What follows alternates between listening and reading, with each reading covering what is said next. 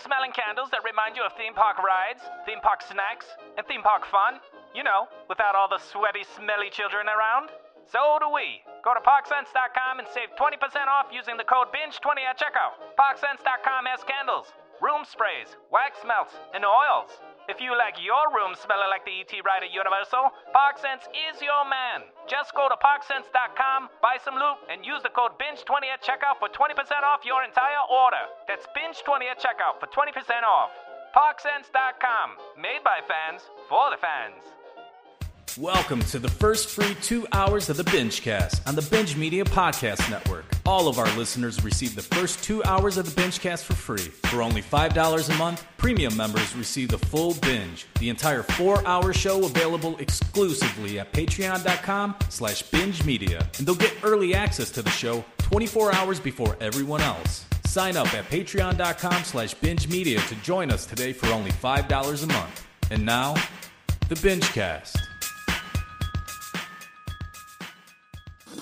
What did you...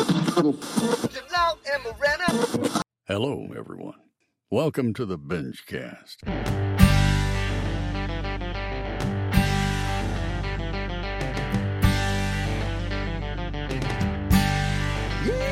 Well, it starts an innocent weekend night, and it's motherfucking BingeCast time. We may act a little silly, 'cause we have some drinks and we sing along to the sounds that are made from the radio songs. Can't wait for the pee break.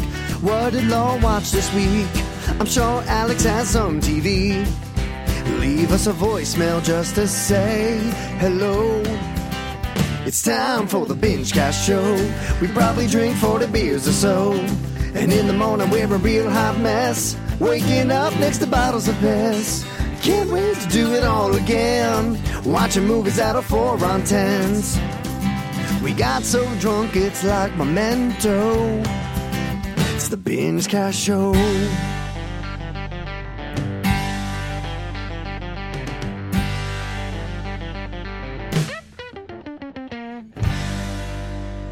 Let's start the show. Welcome to the BingeCast. My name is Jim Long. I'm here with Reno. Buddy! We're going to have a fucking wonderful time of talking about the wonderful world of Michael Mann's Heat. Yes. So this was originally going to be, we were going to rewatch the movie, and then we were going to talk about the movie, and then we were going to review the book, prequel, Heat 2. Mm-hmm. But for Patreon members, we are going to be doing the original Heat commentary tonight on the full binge. That is me, Rhino, and Jack Attack Tuesdays, or yes. Fucking Felvy, or episode 4, or Johnny Cakes. I don't care what you call him. Mm-hmm. I call him piece of shit. I call him piece of shit Valley. Piece of shit Valley. Yeah. Is joining us for a commentary.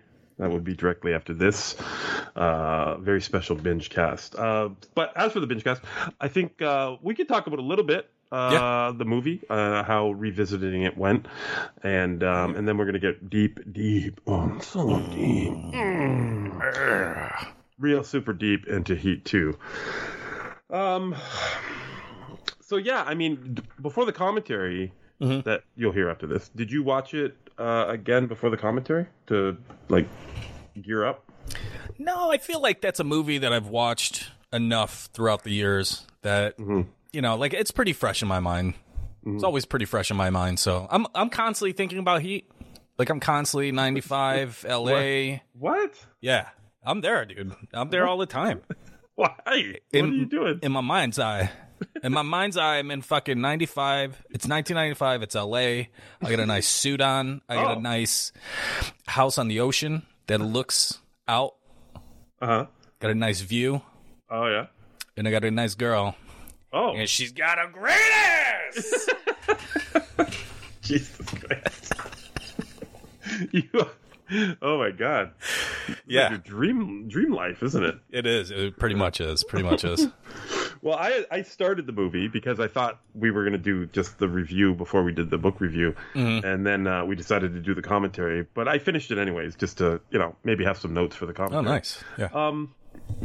Yeah, well, kind of like you. It hasn't been that long since I watched it, but I never shy away from, especially when I have to tell the family like, hey, I have to watch this movie, and then they just fucking leave me alone for fucking 2 hours. I'll just say that. I should say that more often, to be honest with you. It's a little tough. It's a little tougher sell when it's like, look, I gotta watch this movie from 1995.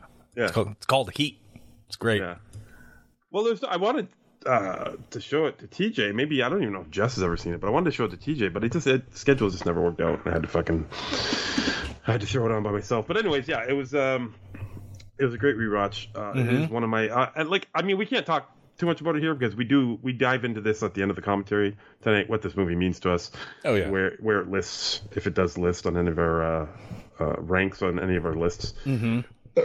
So let's just say we're all pretty big fans of it. Absolutely, and, man. It was a very fun commentary. I hope everyone enjoys it. And then we move on to Heat 2. Oh yeah. Now, had you heard about this before we started discussing doing this? I heard about it on a podcast, and one of the hosts was saying something about like, oh, and then Heat 2, people recommended that, and that book is a piece of shit, and started going into like maybe a little bit of spoiler, and I just turned it off. Oh wow, who was that? I didn't even know it was like a thing. Like I just didn't know that was coming out at all. So I listen to a lot of audiobooks like you do, and there was no audiobook trailers for it. So it's like, you know what I mean? Like I was starting a new audiobook, there's no trailers for it. It's not like Heat 2's coming out, you know what I mean? There should be audiobook trailers. That's the fucking greatest idea ever. I know. Right? Let's make them. In a world. Like it starts, every one of them starts like that. Yeah. and there's like 14 of them. Oh my god! The audiobook from you really gotta pay the bills over at fucking Goodreads or some shit. Like yeah. So Heat 2, the audiobook was like 14 hours long, 15, something like that. It was. 3 of those hours were just 1 minute trailers.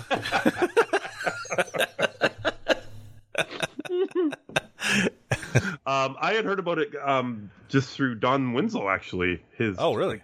He really promotes a lot of authors on his Twitter. If he's not, yelling at the president. No, you mean Trump? Still bitching at Trump?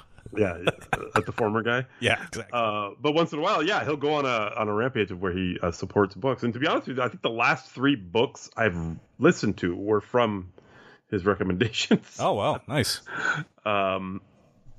He really loves. I don't know. He just really loves promoting these type of books. This really does feel like, and we'll get into it deeper, but this really does feel like a Don Winslow book. Sure. Yeah. You believe? Yeah. Yeah, absolutely. It really reminded me of something like Savages. And when you think about it, Savages kind of remind you a little bit of Heat. Like, you know what I mean? Like, they got similar feels to them. For sure. Yeah. But this Heat 2 is actually written by Meg Gardiner and Michael Mann. Michael Mann fucking broke off and went into writing a book. Now, have you ever come across like a screenwriter writing a novel? And I know he's got help here, but I'm sure he has. Do you think he actually wrote a lot of these pages, or do you think he was just the guy like, this is what I want to happen, Meg? Yeah, like providing the bullet points and all that. Yeah. I was thinking about that too. I mean, he does write a lot of his movies, right? Yeah. So obviously, like, he has that ability to like tell a story, like narratively, and obviously as a director, even if he wasn't a writer, he still knows how to put it together. But I don't know how deep in the trenches he got in terms of like, well, I'm gonna. Is it like writing a treatment for it? You know what I'm saying? Like, right. I agree with you. I didn't know where he fell on that. And as far as I could tell, from what I was looking up, I couldn't find anything on it. I can imagine he, obviously he has a lot to do with the dialogue, and you can tell that it's a screenwriter type dialogue, right? Where that's a good point. Yeah. But like how much, like honestly, writing, even if he's written every fucking screenplay that he's filmed, how much dedication does he have to like setting up a location or a room? Like, you know what I mean? Like, right. He doesn't have to do that in a screenplay. It's just like night outside. Like, you know what I mean? Like, done. Exterior. Yeah. Chris shirtless fucking ties his hair in a ponytail once again. And he's chill. Did you notice how many times in the book dude. that Chris was chill? He's so chill. He's the fucking chillest dude. His mind is racing, but outside he's chill. Oh my god, so many times. No, it said it was 14 hours long. That's up on the speed though. This is right. over 18 fucking hour audiobook. God damn. We kind of fucking decided we were going to listen to last week, and I didn't fucking start it till Wednesday, dude. I finished this fucking 2.5 hours ago. Holy shit! What? Yeah. Yeah. Damn. I finished it this morning too, but I had a whole week, so I was like, I don't want to fucking, just be in that heat world all. I mean, in my mind, I'm in 95 LA. I don't need to. Yeah, exactly. I'm still back in those days. I'm chill. You don't want to be late 95 heat. Like, no, not at all. Okay. Exactly. It was. I'm not gonna lie to you. Like last night, I was like, oh god, I had like a fucking about 2 hours left. And I was like, oh man, do I just fucking like get the fucking cheap like the Coles notes and shit on this? Like, what do I do here? Like, I gotta fucking finish. So I laid in bed and listened to it, and I'm pretty sure I fell asleep at some point. And there was a fucking scene. We'll talk about the narrator in just one second, but there's a scene where the narrator like yells some dialogue when he's like he's doing a line of dialogue from Wardell. And I just like shot out of bed and I was like, what the fuck is going on? Yeah. Like, Yeah. Dead asleep. And I was like, God, I should go back and listen to that. No, man, I put my fucking earbuds away and I went to bed. So, I don't know, man. I got the gist of most of it, but I mean, there's a couple times where I topped out. If I was at work this past week, this shit would have been easy. And I guarantee you I would have been more into it. Yeah. But I'm listening to this, like, I'm driving the kids to fucking wherever, and then I'm listening on the way home. I'm listening, like, you know what I mean? Like, I'm driving Jess to work in the morning, I'm listening to it on the way home. And it's getting broken up way too much, right? Yeah, you're just kind of getting it in where you can. Right. And I think much like you, the most I got in a row to listen to this was when I cut the lawn yesterday. Just making up tasks at home. Like today, just to finish it, I'm like, don't worry about the dishes, and I'll make all the dishes and I'll make all the kids' lunches. And Jess is just like, okay, because I just had to do this shit. Yeah, like I had to fucking finish this. Yeah, man. Like, how did you find it? Like, was it a rough listen for you? Well, I think I texted you pretty early on in my listening of it because the narrator's so good.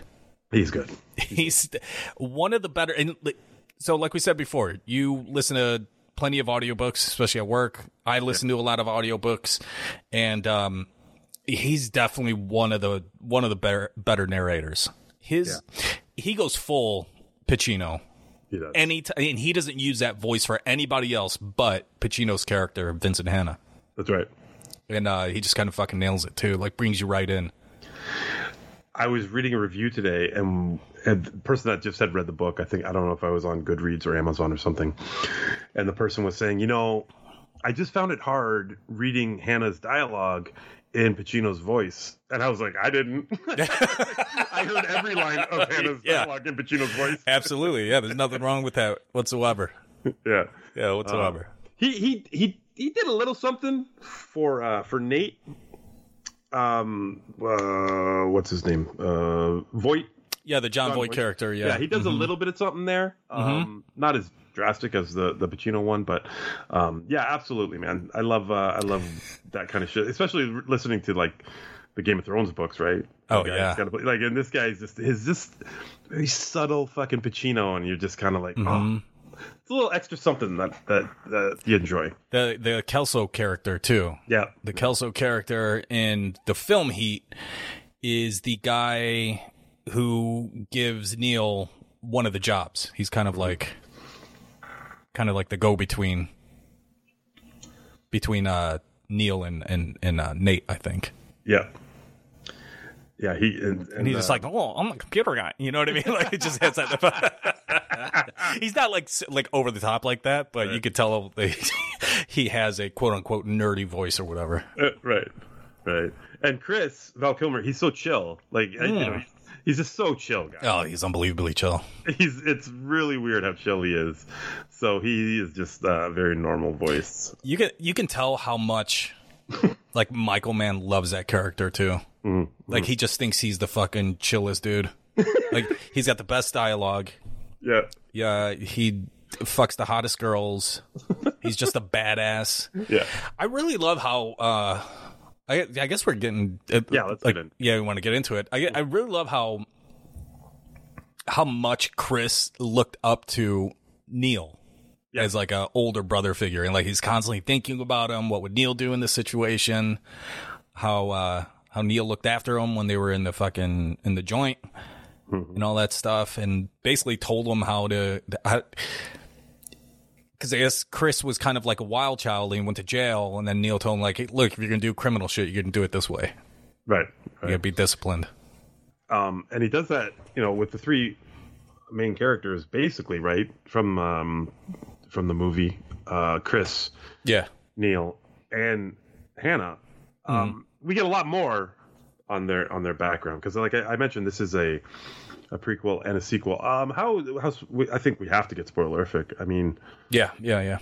So I don't know. What do you want to do? Do you want to just get right into the spoilers, or do you want to rank it first for anyone that wants to skip to the fucking? Yeah, I mean, I would say it's definitely a. You want to rank it, like give it a rating and shit, or? Yeah, but let's give a loose breakdown of what it's about, without spoiling it.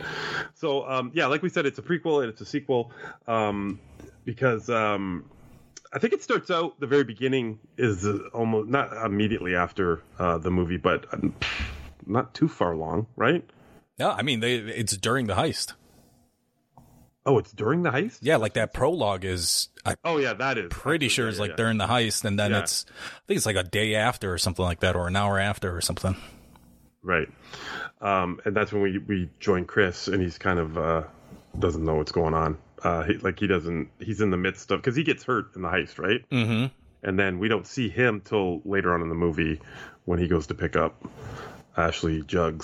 Mm-hmm. Anyways. So we get his storyline and Vincent's storyline. Obviously, we can have a sequel to. Yes. But the prequel storyline, we get Vincent, we get Chris, and then we also get Neil, Robert De Niro's character, and a lot of what drives him in the movie. What I like about it is there's a central character here, and he's a brand new character, that kind of ties everything in together in a weird way. Making it one continuous storyline where we're still in the, even though we're hearing about Neil and Chris and we're hearing about Vincent, who you would imagine until the film had no idea about each other. There's a central character here, the villain in this book, that kind of makes you, it makes it known that their paths have almost crossed before. Yeah. And I like that. I kind of like that. This Wardell character, I saw a lot. Like I said, I was reading some reviews, and a lot of people are comparing him, and even thought that he was Waingro at the beginning. Oh shit! And that he changed his name to Waingro at some point, until he actually has an interaction with De Niro's character in the prequel area. So yeah, This villain is a timeline that runs straight through this book, even though, obviously I'm not spoiling the movie Heat. I mean, it's fucking really old, if you haven't seen it. But he's not alive after the events of Heat. So to get, his story intertwined with Vincent Hanna's story without them ever really crossing paths, but just to have that one underlying fucking storyline is, I actually enjoyed it. And I don't mind Wardell as a character. How do you feel about him?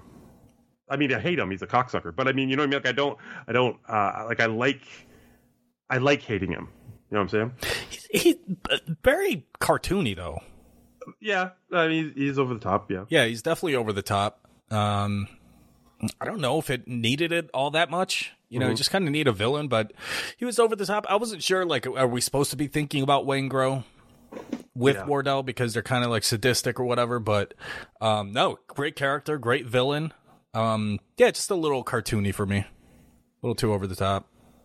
Yeah, dialogue is a little too on the nose. He's, you know, his actions are crazy, so he's got to talk crazy too. It's kind of weird. Right. So in the this again for the setup, Neil comes across this guy and obviously wants to, things happen with him that affect Neil's life, and he wants to be done with them, take him out, along with Chris. Well, actually, no. Does Chris have anything to do with that? I think that's before. I think that's, I don't think that happens just yet until that mission. Oh, okay, right.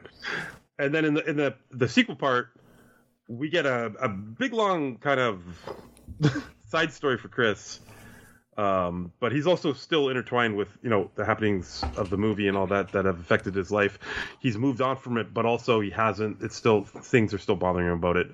But now Vincent Hanna is now getting involved with this. What's his name? The bad guy? Wardell. Yeah. The same guy that Neil McCauley was in the prequel section. So I'm just sorry if it's not that clear, but I'm just trying not to spoil anything until we get to the specific spoilers. Well, you're time jumping a lot, right? I mean, the book does that. So it's kind of hard to just go from A to B to C because it's both a prequel and a sequel, and fucking everything intertwines and whatnot. So no, you're doing good. All right.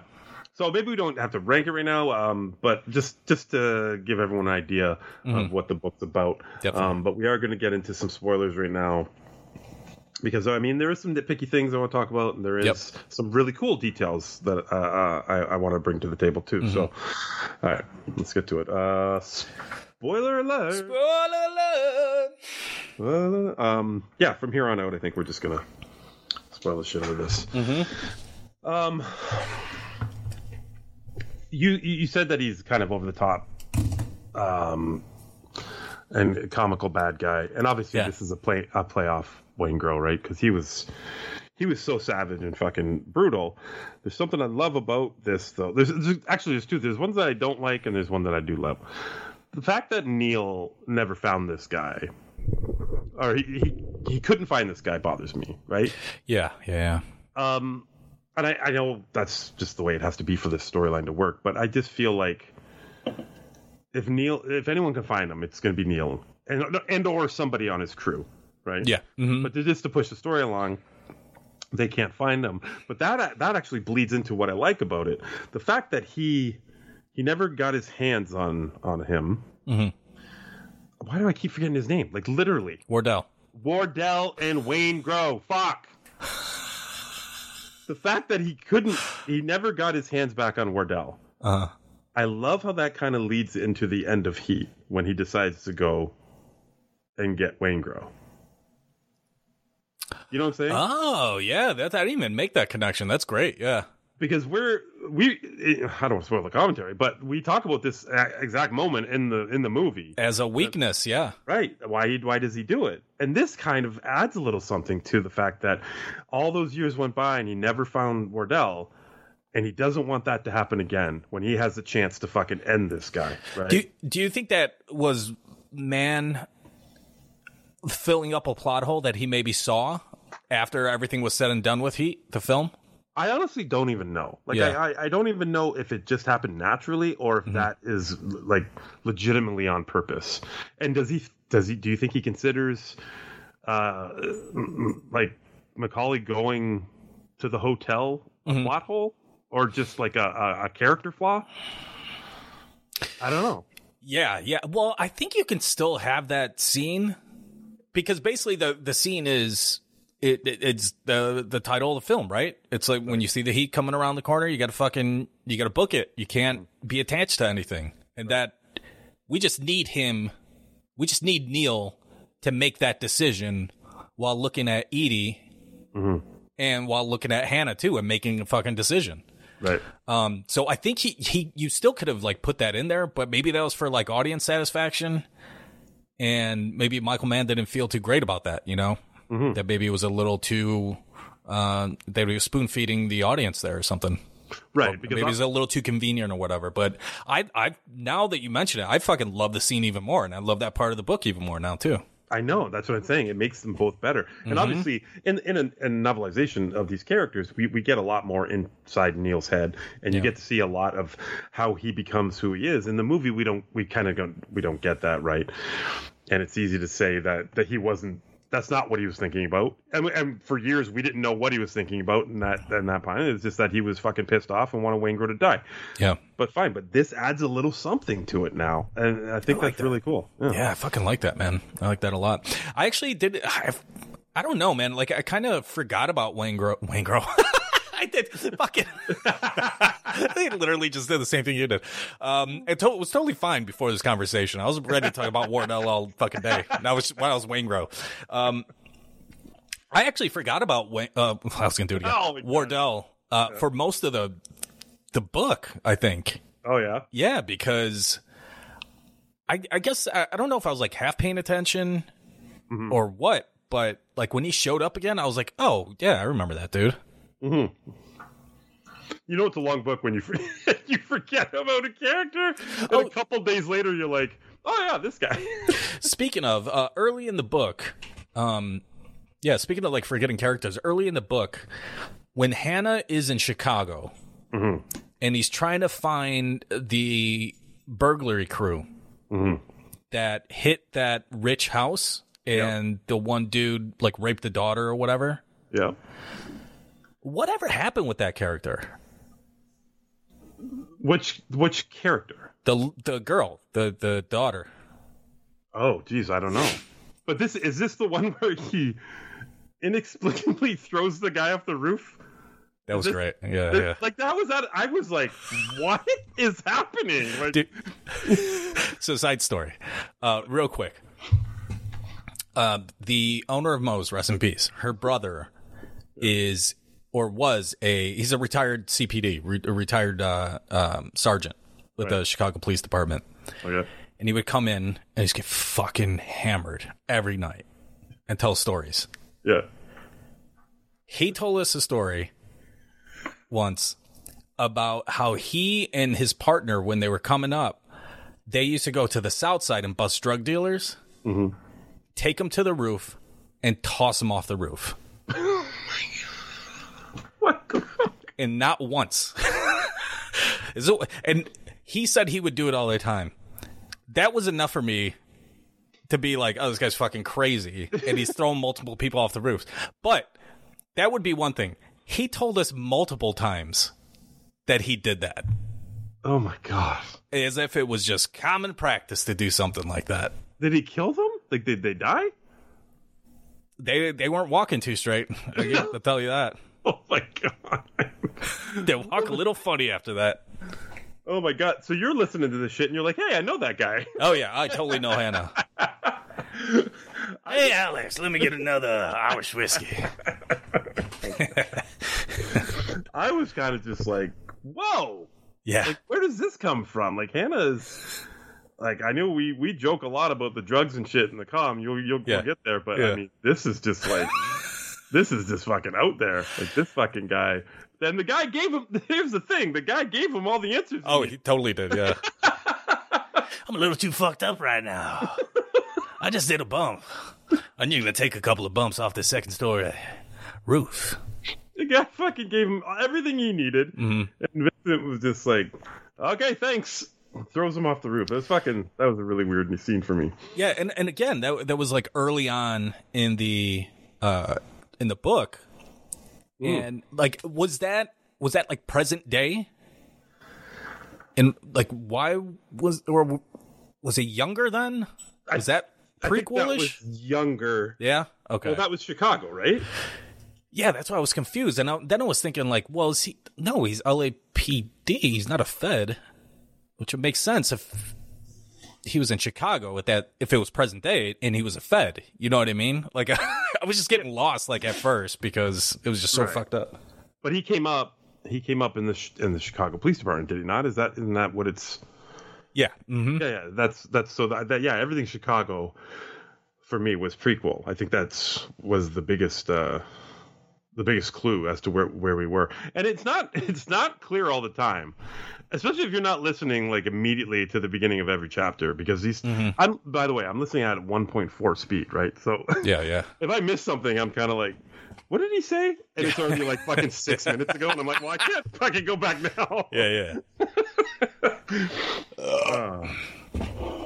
Yeah. So, and then, I mean, let's talk about this Chris side story. And this, I tell you right now, this is the one I have the least information on, because I really did phase out a lot on this fucking espionage fucking shit, whatever he was doing with this Asian woman. Like this got to me, man. I did not enjoy this part of the book. Really? Yeah, I didn't.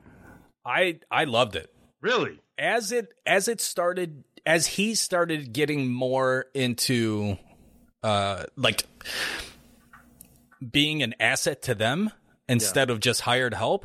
Mm-hmm. And like he was actually giving them pretty valuable information and muscle and strategery. I started getting more invested in it. Really? Then I kind of liked the whole like global nature of everything, because it just completely opened up like the world to me.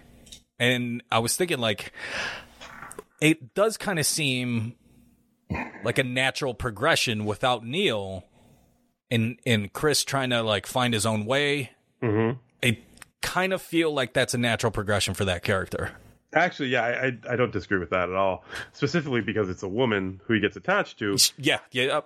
He's so chill though. That's why, he is super chill. But at the same time, not only is she like, he loves his hot women, right? Yeah. But she's also a woman of power, and I think, and she's like a genius. I think he calls her, like he literally calls her a genius. You're a genius and hot, but I'm chill. And so yeah, but she's kind of like the perfect character for him, right? Like he needs guidance, and at the same time he can be fucking like the man to her. Like, I don't know. Yeah, I see exactly what you're saying. Yeah, and he's got like that baggage. He's constantly thinking about Ashley Judd, and he says that in his like internal dialogue. He's like, "Fucking miss Ashley Judd, miss that kid that fucking played my son in that movie. Fucking miss those two." But he's constantly thinking about them. So like, that's a good juxtaposition between Ashley Judd and the new chick, because the new chick has, she's got the brains, she's got the attractiveness, she's got like, she checks all those boxes. Right. And, there is a lot of backstory with Chris and what's her name? Charlene or something like that? I think Charlene. What's her name? We've been listening to her for 18 hours. There's, a little bit of backstory with them, and he feels like he kind of has to save her from like the hooker job and stuff, because she used to be a hooker. And he kind of I feel like he kind of sees that with the new love interest, because yes, she's like this, she's, what do they call it? Like self-actualized women, she's very business motivated. She's independent. She stands on her own 2 feet, but she belongs to a culture that sees her less than. Right. And especially because she has an older brother who's like the heir apparent to like this big corporation, conglomerate, whatever the fuck. Yeah. So there's, like he, again, like you said, calls her a genius, and wants to help her out and take her like legitimate piece of the pie. Right. And it's not a thing that's supposed to be missed by the reader too, because I mean, when Chris does eventually make it back to LA and contacts Nate, I mean, the fucking the inner dialogue and the outer dialogue of Nate is just like, wow, you're fucking changed. Like, you're a totally different man. You're fucking amazing now. Like, it's just like, all right, we got it. We got how amazing fucking Chris is, and he's super chill. And what did he say? That it had been like 5 years since he had been back or something like that? Yeah, I think so. Okay. 5 or 6 years. Yeah, I was trying to remember that today. But yeah, man, Nate gets him, set up in Panama. That's where was it Panama? No, Paraguay. Yeah. He winds up going to Paraguay in South America.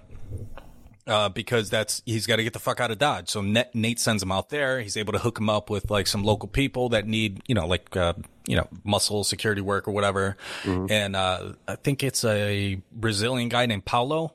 Mm-hmm. And I really like that character a lot too, because he's kind of like, he becomes Chris's homie a little bit.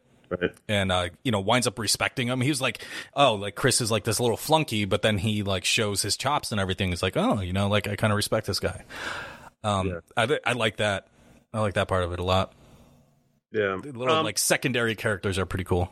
So this is interesting to me then, because even this is kind of weird to me, but I'm thinking maybe because you even like the storyline more. Mm-hmm. Do you how do you feel about the whole Chris wanting to take out Hannah kind of storyline that just kind of shows its face near the end and really works itself into the climax of the book or whatever? Like, does that work for you? It almost seems like an afterthought. It does, right? Mm-hmm. Yeah, it's he kind of doesn't even think about Hannah for a while. He might mention him like in his inner dialogue. He killed my fucking. They say brother from another mother so many fucking times. God. And it's like without irony either. Like we would say like, lost my brother from another mother, and you'd be like, shut up, you fucking queeb or whatever. You know what I mean? Like, but he legitimately says that without any irony. I thought that was hilarious. A lot. But like he does think about that like early on, but it's not like a pain point. And then even before he gets to LA, it's like. I think the possibility of maybe going back to the States is there, and then he's just like, oh, fucking Hannah. You know what I mean? Then he's got this hard on for fucking Vincent Hannah. Yeah. Yeah, I thought it seemed to be a little bit of an afterthought. I thought, but I did think that if he did like hunt him down, that it was just going to turn up that Chris was going to go down. I mean, I knew Elisa. Nate or Neil's love interest in Mexico or in Arizona. Right. Like, you knew where that was going. And I just wish they didn't spend so much time on that because, of course, she's going down, Yeah. But I get it because you need her daughter for the ending, which I thought that was pretty cool, like, coming together of different storylines. Yeah. I get, but at the same time, like, that's the reason why Chris is even there, though, right? Like, true. Isn't he following Hannah at that point at the end? He's following Hannah. Yeah, he's following Hannah. Wait.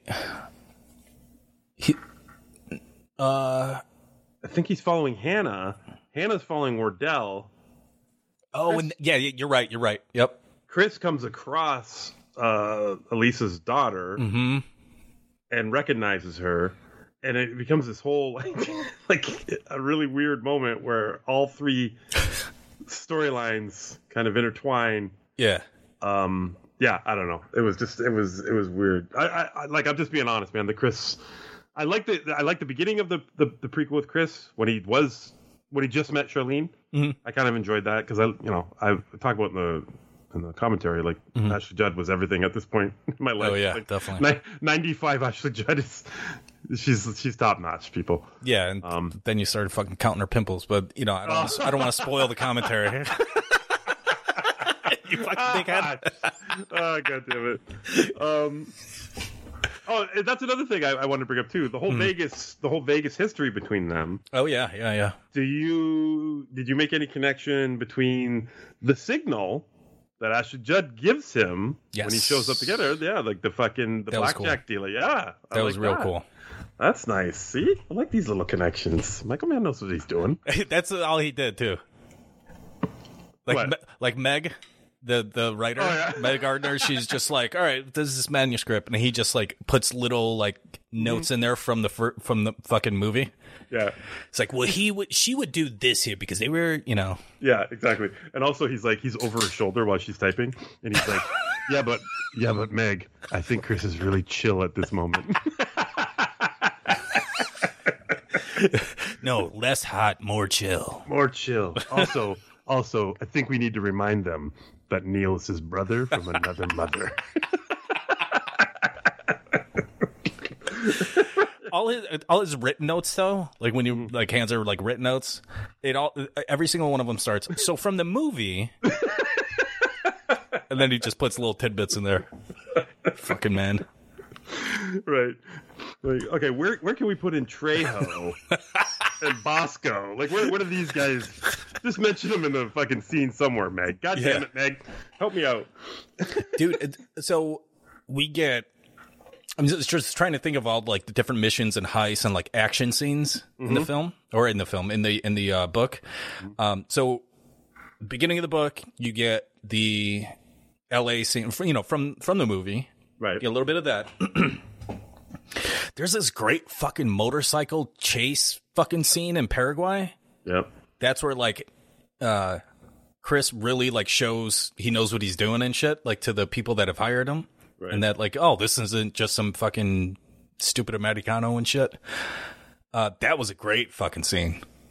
Like their ability to write like hard action like that, like where you like if you were reading like the physical book, like literal page turner, like you can't put it down, is fucking great, man. I love these action scenes.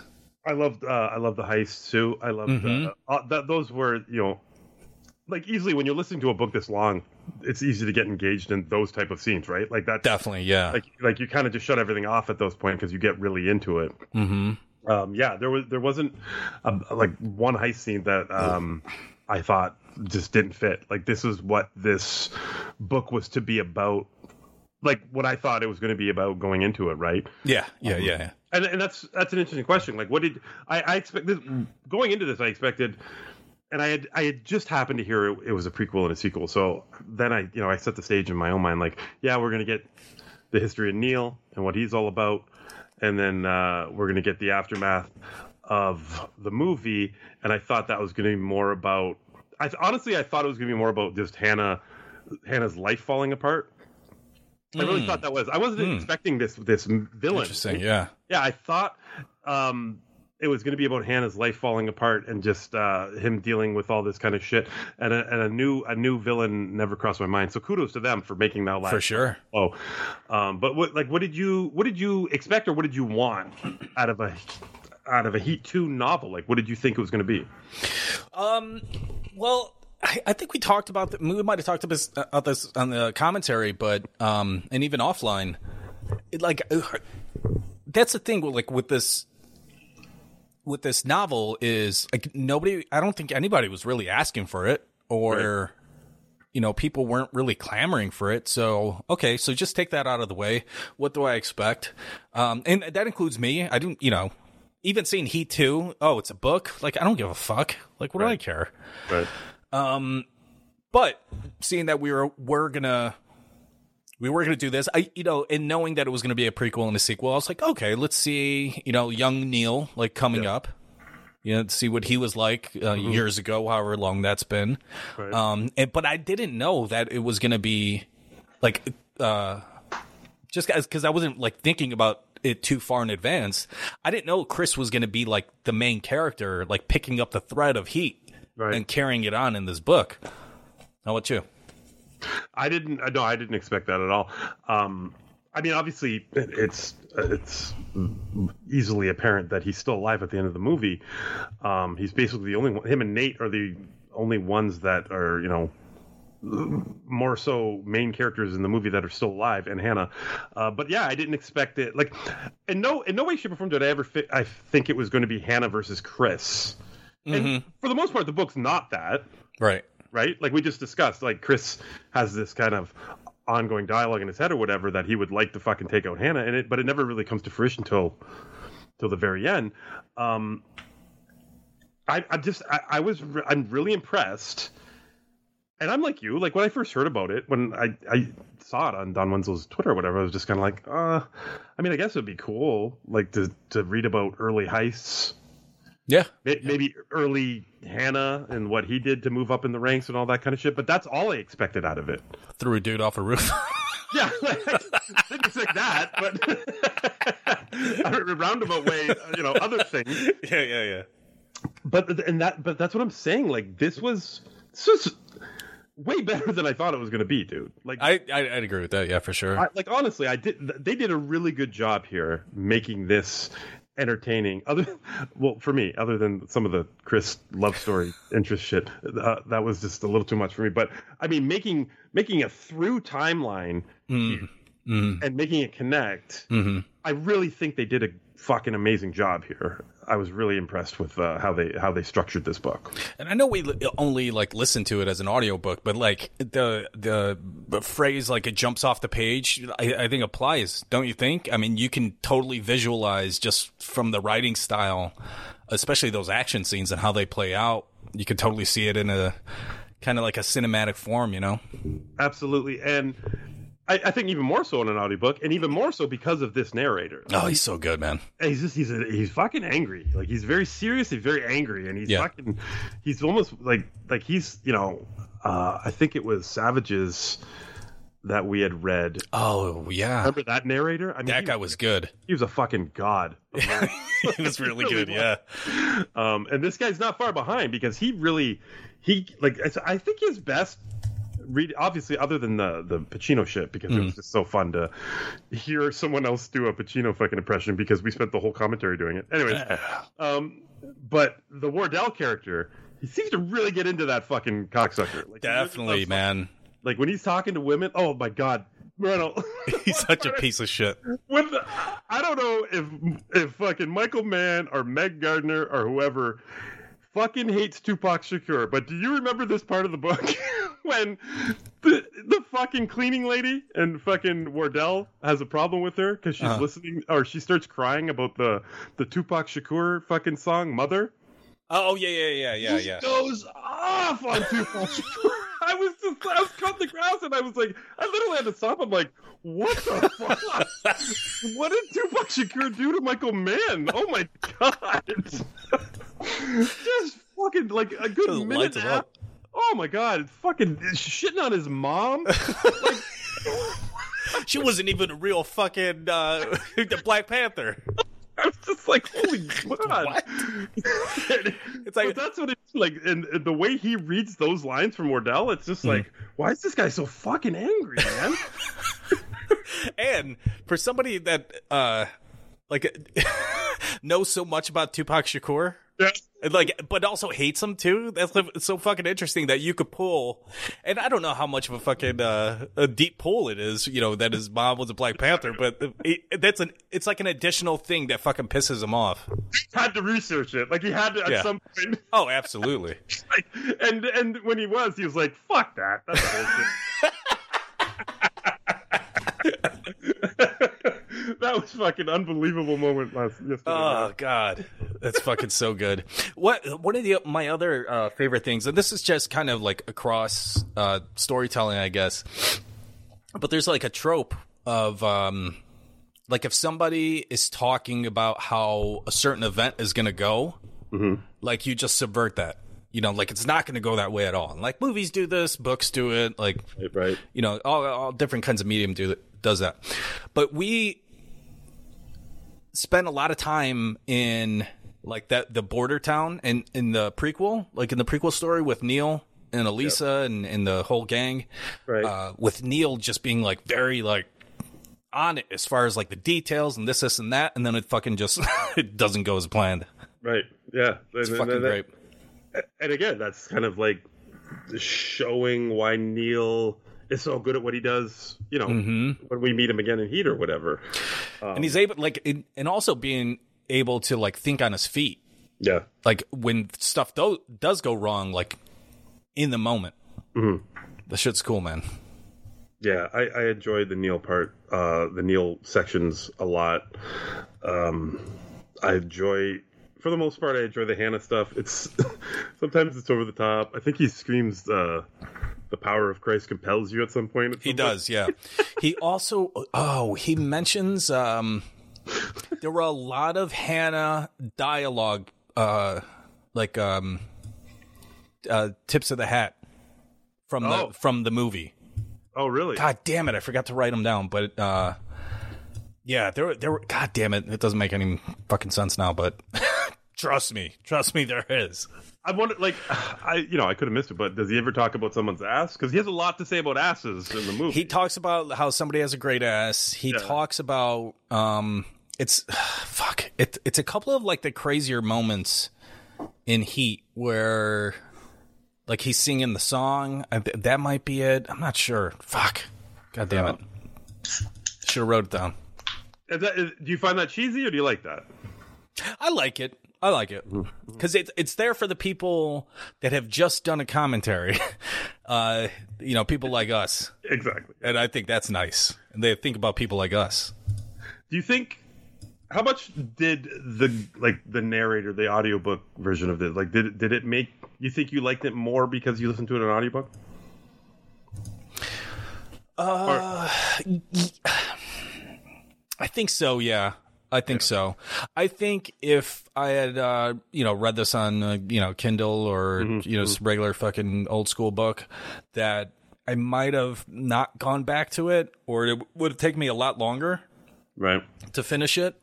But the fact that guy is so fucking engaging, I'm going to put some fucking respect on his name. His name's Peter Giles. Yes. And if you just look up his audiobooks, it's on Audible, but there's a fucking shit. He does a lot of Michael Connelly stuff, which, I'll give him a pass for. Oh, wow. Is Michael Connelly, is that what is that, crime stuff? Yeah, it's all just mystery stuff. Mm-hmm. Well, he's well schooled. And James Patterson. Oh, but he seemed well schooled in this. This arena, right? He knew the voice of every character here, and I've said this a million times in this podcast. I mean, an audiobook's only as good as the guy reading it to you or the girl reading it to you. And oh yeah, man. It can make the difference. I guarantee you. If our deal was at the earlier this week, let's read this book.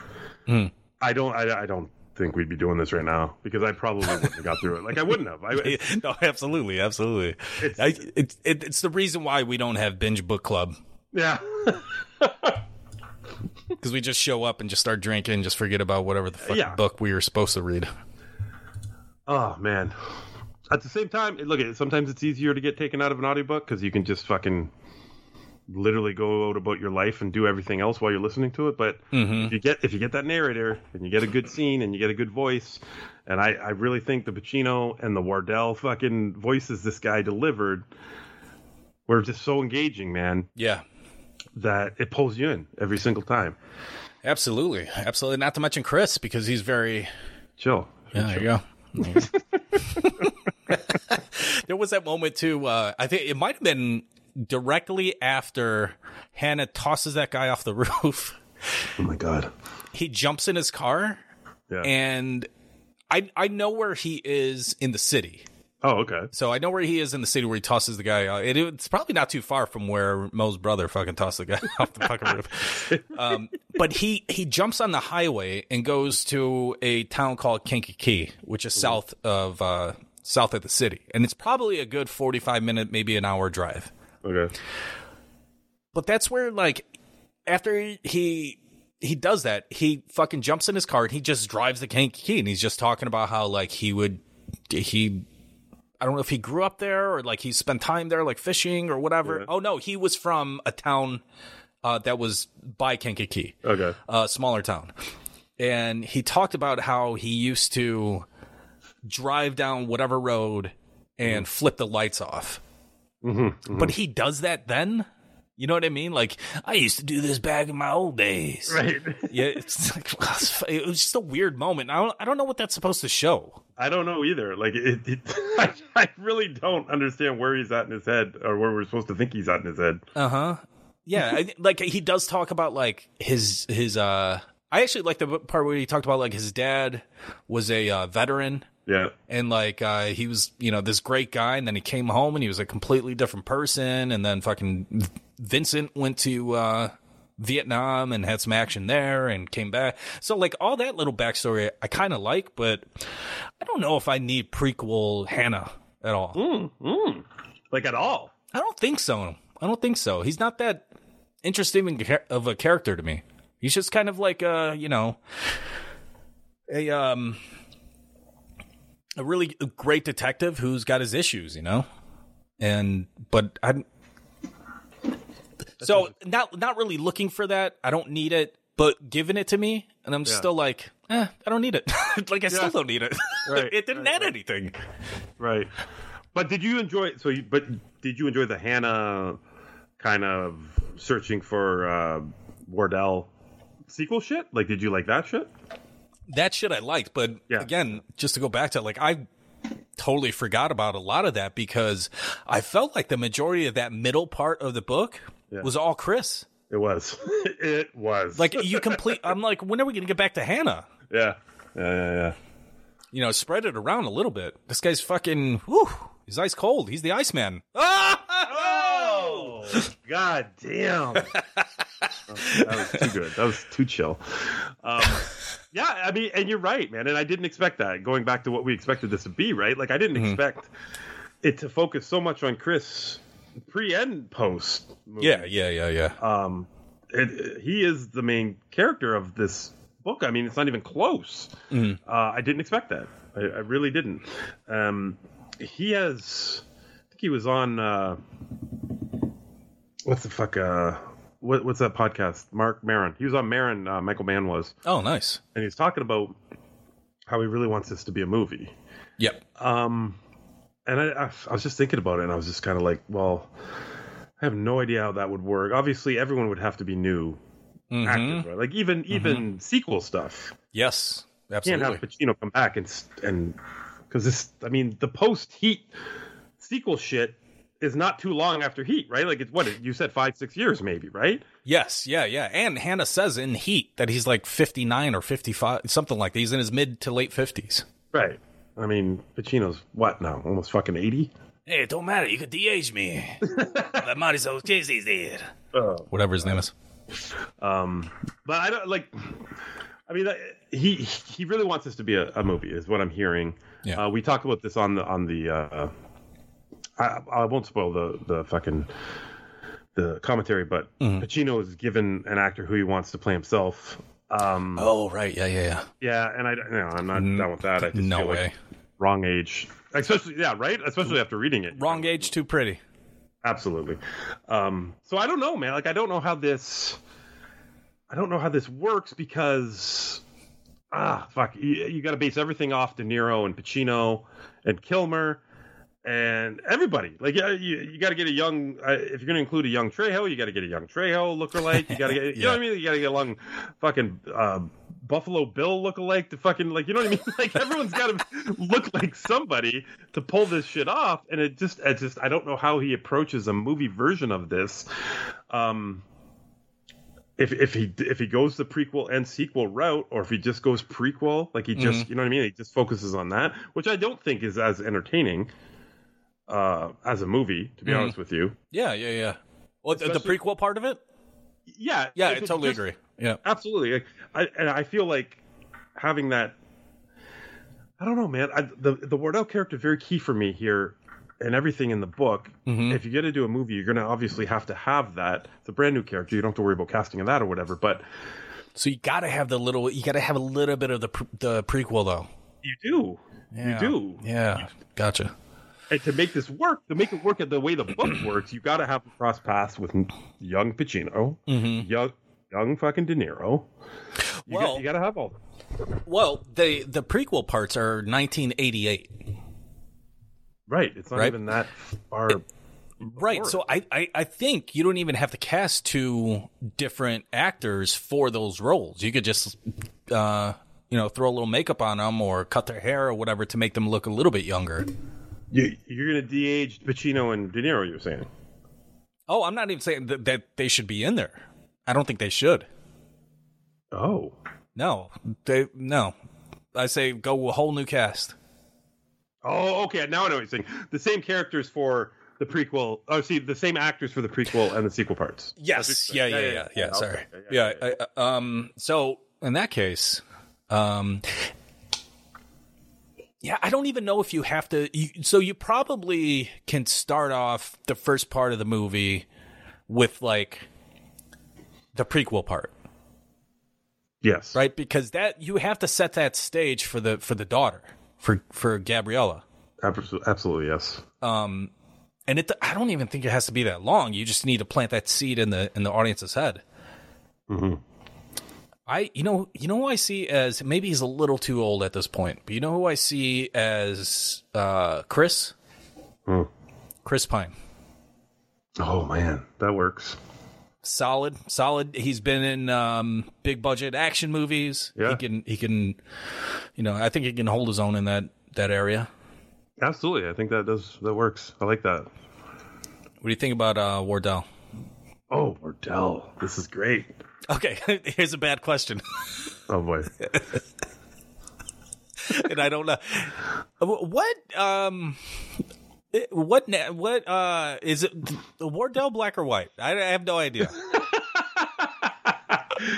He's white. He's white, dude? Okay. Yeah, his thoughts on Tupac cemented that for me. Yeah, but there's a lot of this is some black dudes that don't like fucking Tupac too. Well, I don't know them, but I'm sure they're out there. Oh my god! You know why? The only reason why I asked that is because Wardell sounds like Ordell in my head, and that makes me think of fucking Sam Jackson and Jackie Brown. He's definitely white. He's a fucking he's like a serial fucking killer. He's a Wangro motherfucker. He is a Wangro-esque motherfucker. Who's a dirty ass white boy these days who could fucking who can fit that bill? I got a good one. I just thought of it right now. What the fuck? Okay, who? I don't know if you've seen him lately, but he's super jacked, and that would be Ethan Suplee. Ethan Suplee? Yeah. As soon as you said that, I knew what you were talking about. Oh, really? Okay, Yeah, okay. Absolutely, yeah. That's a good one. I like that. But wait, in the prequel part, is he super fat?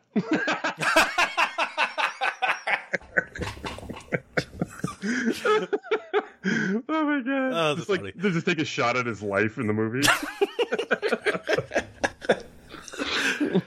They CGI him from My Name Is Earl or something and fucking put him in there. Fucking mall rats. Mm-hmm.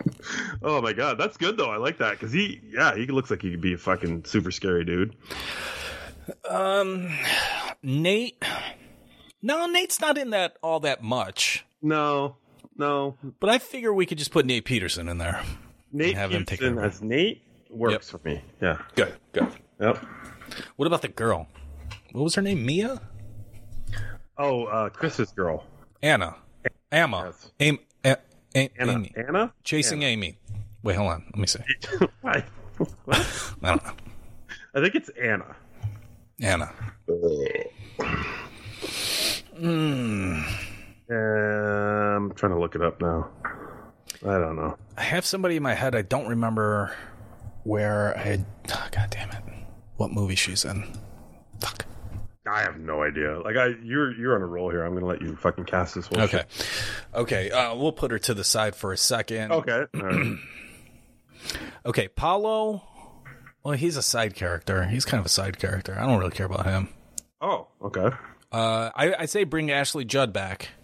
Oh, and if like she's for her... yeah, for her one scene that she's in. She's hot.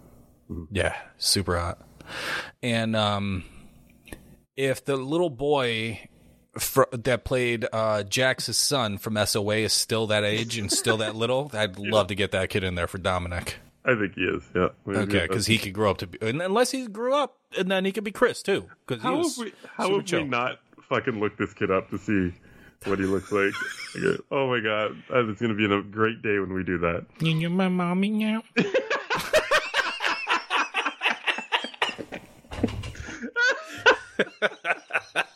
Weren't they twins? They were twins. Yeah.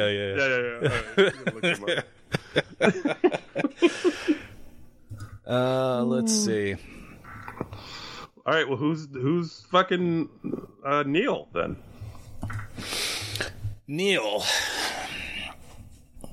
You know, the first person that came to my mind was the dude who played. Let me see. In Boardwalk Empire, he played Lucky Luciano. Oh my.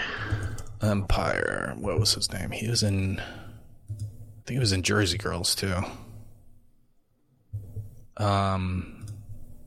What the fuck's his name? It's Vincent something, I think. Vincent Piazza. Piazza, there you go. Fuck, I just had Piazza the other day. It was fucking great too. But he could be a little good. Maybe his eyes are a little too round to get that exact De Niro look. Oh, you know, I like this is a good call though. I like it. Yeah, I like that. Yeah. So I'm gonna go. Yeah, I'm gonna go Vincent Piazza. All right. Mm-hmm. And for Neil, we're left with Hannah. Okay, Hannah. Let's see. How we get BJ Novak in there as Hannah? Wow. That is out of nowhere. I don't know what. BJ Novak. Oh my God. Oh wait, I just want to hear him scream. She's got a great ass. It's like, actually, I shouldn't say that. Could offend somebody. This is the greatest fucking movie ever. This is the greatest casting I've ever seen done. You should get a job in casting. Oh, I do. I do have a job in casting. You do? Yeah. Podcasting. Fire tonight. God damn it. Oh, I think I remembered who the... God damn it. What was the name of that? Was it Tyrant? Was that a show? That was a show, right? Yep. The main girl? The older woman? Let me see. The hot... Shit. Oh, wait. No, that's not her, but she is pretty hot, though. She's hot as shit. I'm going to go with her. That's who I see. God damn it. Moran Atlas? Yeah, I think she would be good. I see somebody like that. That's not the girl I'm thinking of. I just can't think of the fucking TV show or movie she's in. Oh, boy. Anyway. Oh, that though. Yeah, there was also that part of the story where basically they were in a... And I'm talking about, what was her name? Anna? Yeah, Anna and her family... And then was it the Chang family or the Chen family? You're getting on gray area here for me. Yeah, that was the whole Chris storyline, right? So it was she was she was part of one family, right? And they were trying to like intermarry for like dynastic reasons to the Chen family, and also like merge their businesses and all that stuff. Mm-hmm. But that's where I kind of like agree with you. I'm like, I think this is probably getting a little too in the weeds here. A little too, like, I like the international scale of it and like all those moving pieces, but like, well, my father wants me to marry this. It's like, shut the fuck up. Okay, stop it. It's okay. Which, I mean, it could be motivation for Chris to, try to quote unquote save her or whatever, but right. Ugh. Do you find it weird that they kind of gloss over and don't even approach? I mean, easily one of the bigger storylines set up at the end of the movie with Natalie Portman's character trying to kill herself, and they don't really make that a part of Vincent's life in the sequel part. I think he mentions his ex-wife like once. I know. That's it. I know. Yeah, I think that's a little weird because I mean, they go out of their way to make it, he's the one that finds her, he's the one that brings her to the hospital. I'm talking about the movie now. Yeah. And the wife goes there and they kind of have a reconnection at the end of the movie, right? Because she's very thankful that he was there to save her. No, but I think they divorce. Don't they break up at the end of that? Like in the hospital scene, right? Right. But it's like a mutual thing. Like they stopped arguing. Right. Yeah. Mm-hmm. So I mean, they're in a good place, but obviously Natalie Portman has fucking issues. And he obviously like cares for the kid, right? Like, yeah, big time. Yeah, absolutely. I mean, I think that's why he was even in the relationship. If you watch the movie, absolutely, yeah, for sure. Because her dad's obviously a fuck up, and that's why Natalie Portman's in such a bad place. But anyways, and again, going back to what I thought this was going to be about, right, and why I thought this was going to be Hannah really kind of having no purpose in life, and his life falling apart, was kind of all a mixture of all these things. Yeah, with Neil dying and his kind of like the other side of his personality or whatever, and the connection that they made before he died, and then Natalie Portman fucking trying to kill herself, and then him going on with his life. And yet, I mean, the Neil thing's there. There's a scene where he goes to Neil's house and it's fucking really overdramatic. That's right. God, dude, I fucking forgot about that. That's right. He's sitting in the fucking, he's touching the glass in his living room. He's like, Neil was right here, touching the same glass. Was he? He's smelling his shoes. It's disgusting. Yeah, it's a little too much for me. So, I mean, I was right about that part, right? There's a hole in Hannah's life there. But at the same time, he's like, all right, you want to break up? Yep, at the hospital. It's like, boom, you're out of my life. I'll never want to fucking see you guys again. Good night. Yeah, they shook on it. Maybe she was with Anakin at that point. Oh, Queen Amidala, you look good. Whatever her fucking name is. No. I totally forgot about that. Yeah, I totally forgot about that. That was crazy. Like, that was pretty early, too. And I'm like, whoa, this is dramatic. I don't know. Is this what Vince is going to be the whole movie? Just like, I went to a coffee shop where Neil went. Neil sat right here.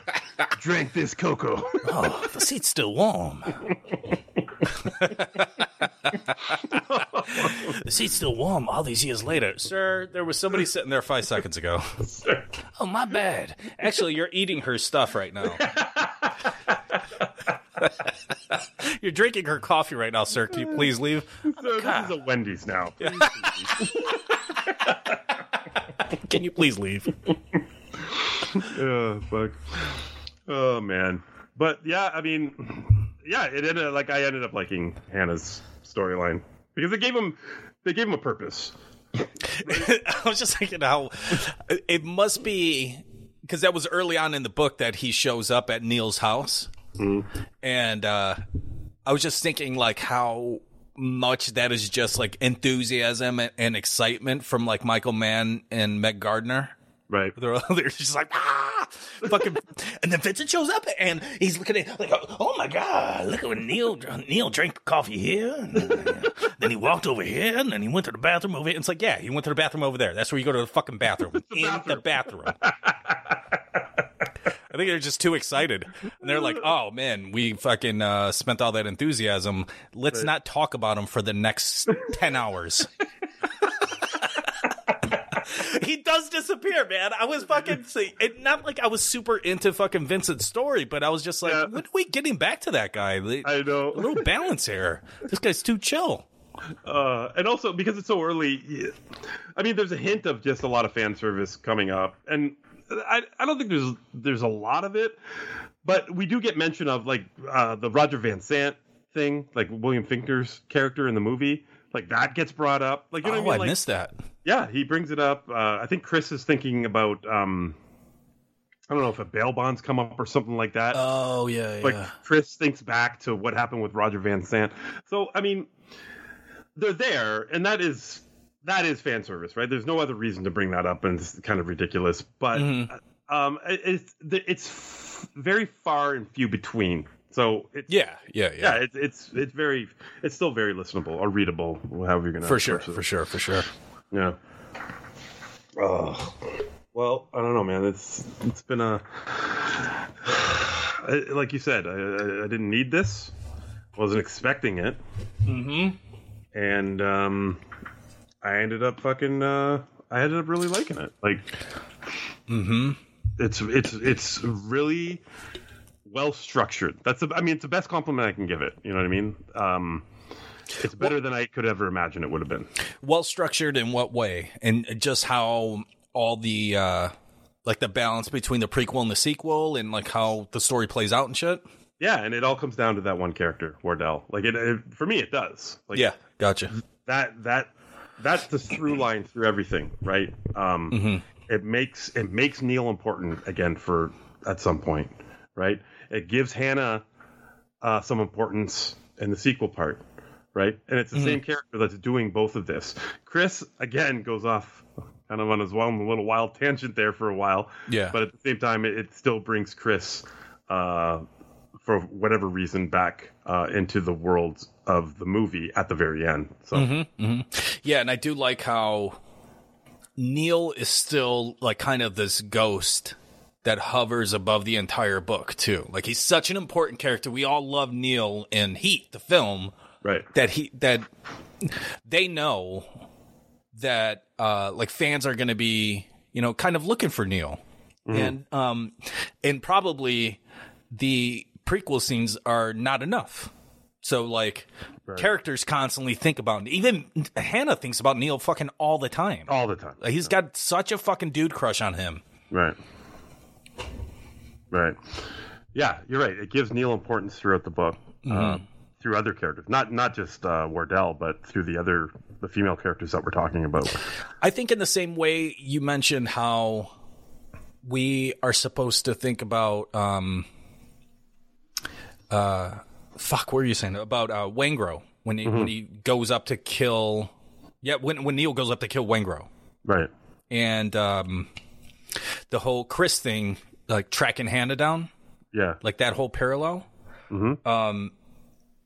I just wish that, like I fucking love that, but I feel like that's the same kind of thing with the Elisa character in the prequel, side of the story with Neil. I just wish that wasn't there because, and I know it's important and it serves the same thing, like you know, your example. I just wish it wasn't there because we know how that part is going to end. Right. But maybe that's the thing for him. But he already had that he had already been told that and he still gets closer. Maybe that's the whole point. But it took away like the surprise for me as a reader or a listener to fucking like throw in with that, because as soon as she shows up and they like establish a relationship, I'm like, oh, she's dying. Yeah. like her kid's probably not going to die, but she's definitely dying. Yeah. You know? Yeah, but you said this earlier, and it's to get her daughter. Yes. More importance later on in the book, sure, right? For yeah, sure. Yeah. And I love that part of it too. Like, yeah, and so do I, because that makes Neil still relevant in the minds of everybody involved. It's such a great moment too. Fucking man, it's just, I can fucking picture it, man. Like the writing is so fucking good, and the story, the narrator's so good. I can just picture it. Yeah, absolutely.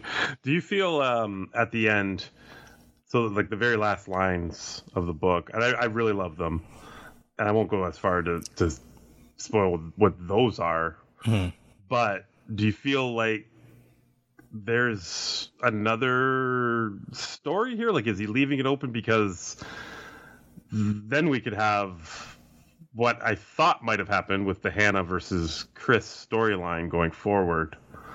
You know what I mean? Like, yeah. You think that's in the back of his mind? I think so. I think maybe they just fell in love too much with Chris dealing in international fucking transcontinental espionage, wheelings and dealings. I think they spent so much time on it. I can't imagine that they didn't like fall in love with just exploring that whole thing. Right. And like, you don't even like hear from Hannah forever. Yeah. He shows up and then like he wraps the bow on the entire book. Right. And those, that final line is you know, it leads to that, I'll say. Yeah. I like the final line. I can see it as a book. I don't know if they'd make that third one as a movie, although the clips I was going to play that I'm no longer able to play. Michael Mann, he was on CBS Sunday Morning. Oh yeah. And he talked about how he saw Heat as like one of like 3 films that he wanted to do. Oh, okay. And now he's only saying that now, right? With the sequel and everything.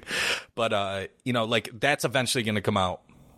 Yeah. The sequel is eventually going to come out as a film.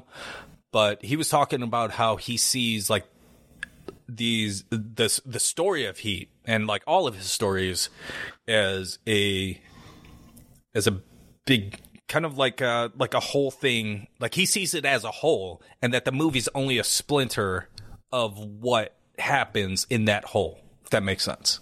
Oh, okay. So you're only able to see a little bit of what he wants you to see when it comes to the entire story, because that's how he looks at the entire story. Oh, interesting. And I was like, oh, that's fucking dope as shit. But I can't, you know, he's like 76.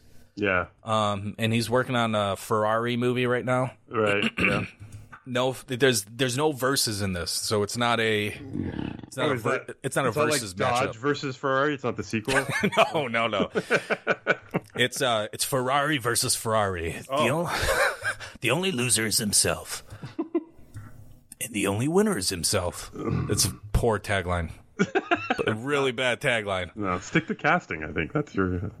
No, that's what they did. No, my job is secure, dog. My job is good. No, but yeah, he saw this as a multiple. He saw this anthology as just like a 3-part thing. So. Oh, all right. Well, there you go. I guess that. I should have read into that. Yeah, I can't see that third thing happening cinematically, but the second, I can definitely see that happening. Yeah, absolutely. All right. Well, now do you want to rank it? All right, let's do it. All right. What do you got? I mean, everything. I just kind of said everything I want to say already, but what I was expecting and what I got was very different. Not completely different, mind you. We did get that Neil, prequel that I really did think was going to happen with a great villain. The shaping the life for his professional criminal life and also his love life and why he didn't want to get attached to anybody. I mean, it's all there. Everything that you expected for Neil to happen is there. The Chris thing, I did not expect. I did not. I don't know. I thought it was going to be more intertwined with the movie than it was. It breaks off into its own thing. That was unexpected. And then again, the Hannah thing. I was pleasantly surprised because not only did we get him still kind of in top form, but also in top form attached to a character that was attached to the prequel, which kind of blows my mind the more I think about it. It's like the way that they structured this was really, really well done. Mm. So I didn't need it. I was a little bit excited when I heard about it. I thought this could be cool. And then I was just like, I saw it was 18 hours. I was like, oh, motherfucker. And that killed all the momentum I had going into it. But I ended up really liking the story. The narrator is going to add at least a point and a half, maybe even 2 points to the score. Wow. Yeah, nice. I mean, he is fucking phenomenal. He's phenomenal. His Pacino is just fucking great. He doesn't overdo it. He just kind of nails it. And the Wardell character too. I think he does a great job with that Wardell character. He's just so fucking angry and crisp with everything. This is a 8 out of 10 for me. This book. Wow. Okay. Yep. Okay. I think. I think. Without the narrator rating, we're gonna have the same rating, which makes me very excited. Okay. To echo what you said, wasn't looking for it, wasn't expecting it. We get what we get. All right, let's go. Narrator, phenomenal, just absolutely phenomenal. Of course, I really dug the Chris storyline. Like, I think he's a great main character. Mm-hmm. And I think. If there were a couple, if there are a couple other people in that crew outside of Neil that lived, Chris is the person. And take Val Kilmer out of it. I think Chris is probably the person that you would want to see as a main character in whatever that sequel is. Right. And then we got it, and I really enjoyed like going along with him and trying to figure everything out. He lost his best friend and his mentor. He lost his wife. He lost his child. He doesn't know if he's ever going to see them again. Well, he knows he's not going to see Neil again. Neil's dead. But he knows he's not going to see his fucking wife and kid again. He's constantly thinking about him. He's thrust into a completely new country and culture and is trying to figure it out. And, through his own wits is able to figure it out. And I like that early part of it. Once it gets into him getting more involved in these like bigger operations, it's kind of a leap to go from, just like Robin Banks in a very methodical fashion, but then dealing with like international fucking wheelings and dealings and whatnot, and he's able to just fit right in is a leap. Definitely a leap. But I enjoyed it because I just wanted to see how it played out. Wardell's fucking is a creep. Yeah. He's a fucking creep, and he's a great creep, too. I completely forgot about the Tupac thing until you brought it up, and it's just fucking. It really could just be like the defining moment for his character, just to like. But as a character trait, you know what I mean? Like, that's the motherfucker who hates Tupac. Just ask him. Like, it ain't even about the. It is about the music, but it ain't about the music. Like, it's his mama. It's everything about him. That's fucking hilarious. The Hannah thing is weird because. Like I said, now that we've talked about it, I feel like they just really got into and like loved figuring out what Chris is doing internationally, and they forgot about Hannah. And I think that kind of shows. Yeah. Or, and this is the worst option, is that they don't really have anything for Hannah. You know, they didn't really have anything to explore after he fucking tosses motherfuckers off of a roof and shit. Yeah, it's like, all right, well, that's it. But I really dug all of the heists. Yes. All the missions, all the fucking action scenes are so fucking good, man. They're so good. Especially the last one because it's on a highway. Mm-hmm. And, you know, just dealing with traffic. Like, it's all just, like, very visual. Like, I can see it in my mind, you know? Yeah, like, absolutely. I can fucking... it just... Again, like I said, just kind of jumps off the page, and it's just a kind of a great setting for that kind of action scene. Just to say, I told you I was reading some reviews earlier. Mm. A lot of the people were agreeing and saying the same thing, that they were very confused with the end. And I don't know if it's because of the audiobook version of it, but I believe I'm with you. It was very theatrical, like it was very, you know what I mean? Like this is the way it was told. I didn't feel out of sorts at all listening to the end of the book. Like, you know what I mean? I know there's a lot of explosions and crashes and whatever, but and there's a couple of different things going on, but it's not like there's, you know, 6 different things. There's 2 different things going on. So I don't know. I mean, if you haven't gotten down with who the characters are and what's at play by the end of the book, and you know, I don't know what to tell you. Maybe it's a bad book for you. You know, that happens. But I fucking love that last scene, man. I love that last scene. I love the fucking motorcycle chase and shootout in Paraguay. I love the fucking the heist that they have in the prequel. Yes, like the action scenes are so good, man. I fucking love that shit. Okay, rating. You gave it an 8. Mm-hmm. I'm gonna give it a 7. Okay. Now I give the narrator 1 whole point. Okay, I give him 2. You gave him 2. Yeah. So I think we lined up. I did. I think Sans. If we read this book, it might be a 5.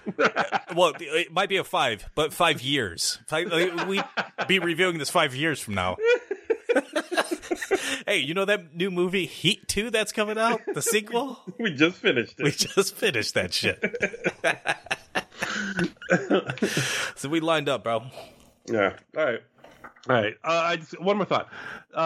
Talking about all this, you know, Heat 3 novelization talk. Yeah.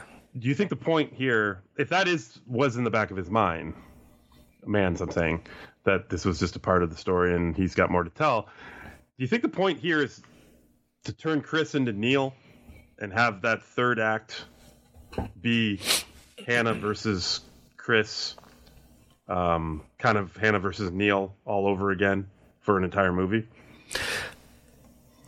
Not only do I think yes, but I got the scene. Okay. It's the end of Heat 3. Okay. Hannah in a wheelchair has gone to the roof in an elevator and meets Chris up there. Yeah. Hey, old friend. Hey, buddy. You're looking super chill tonight. Well, it's chilly out here, so I got a sweater on. Now, Hannah's been pushed along by a young man, young detective, that has been learning at the foot of Hannah. Right. His wheelchair foot. He's got blonde hair. Oh. Okay. He realizes that's Dominic, Chris's son. Oh, my God. After some back and forth,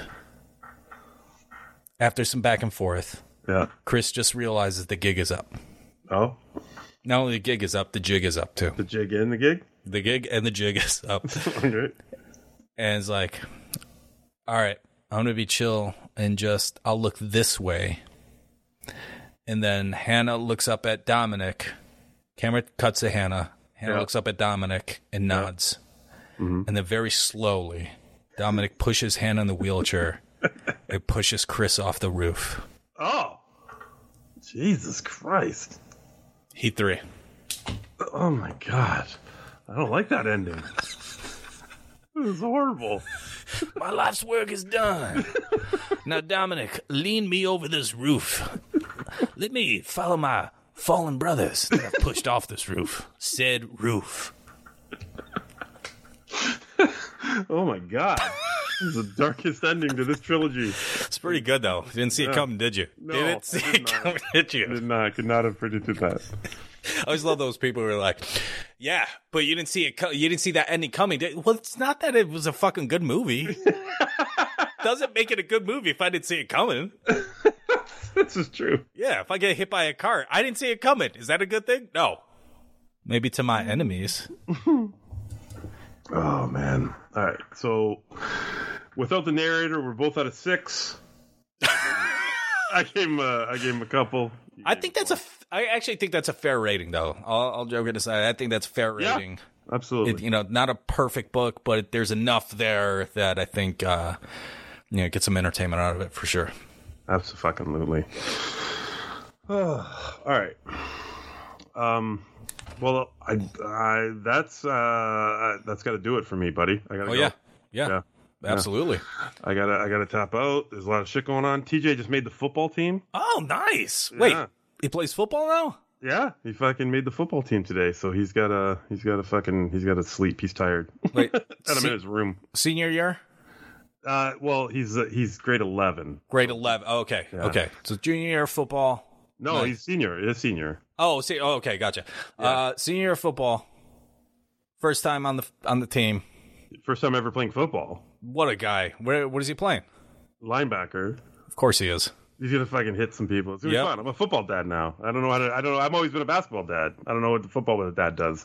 Do I gotta yell shit and fucking take steroids? Well, yes. Also, just make sure it's not European football or like world football. Oh, no, it's not. Okay. It's definitely not that. You show up with a striped shirt and shit. Like, yeah. You're like, Dad, what are you doing? What's Manchester United? Football. Football. Well, good luck to him. Good luck on the season. Yeah, it's good. Nice. And by the way, I think we're both recommending Heat 2 if you. Oh, for sure. If you love the movie, I think the book is very, very readable. Well, I don't know if it's readable, but it's listenable, and you'll get a lot of fucking love out of it. We love Heat. You're gonna find out in a few minutes in this commentary. For sure. Me, Jack, and Moreno, we dive deep into it, and it was a lot of fun. So this is our Heat fucking weekend. Hope you enjoyed it. Absolutely, and I just want to say, if you're not joining us on the other side. At the full binge, patreon.com/binge media, $5 a month.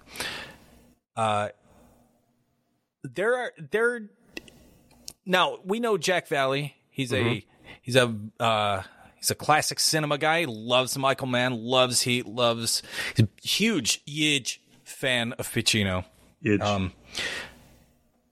Now he has some gripes about the film. Mm-hmm. But in 1,000 years, you will never guess the gripes that he has. No. About Heat. No. It's so ridiculous. Whatsoever. Guys, it's so ridiculous. And it's immediate. Like, Law and I are both caught off guard very early on. And Moreno gets really angry about it. Like, I do. You yelled at him. No, but you take offense to it the entire film, and you keep bringing it up every fucking instance you can. Every time someone walks into a new room. What is a 3-hour movie? And, we got to fill some time, so. Great time. Everybody, if you are not part of the Patreon, you're not subscribed to the Patreon, Yes. we will see you next week. But if you are, we'll see you on the other side. All right, let's go. Thank you for listening to the BingeCast on BingeMedia.net. To listen to the full binge, subscribe to our Patreon at patreon.com/BingeMedia. Binge Media patrons will get access to the full binge, the BingeCast 4-hour show on a private RSS feed, and they'll get it a full 24 hours before it hits the public RSS feed. Binge Media patrons also get other perks, so check us out at patreon.com/BingeMedia. Subscribe to the Binge Media Podcast Network at Apple Podcasts, Spotify, Stitcher, or wherever you get your podcasts. And now, the full binge.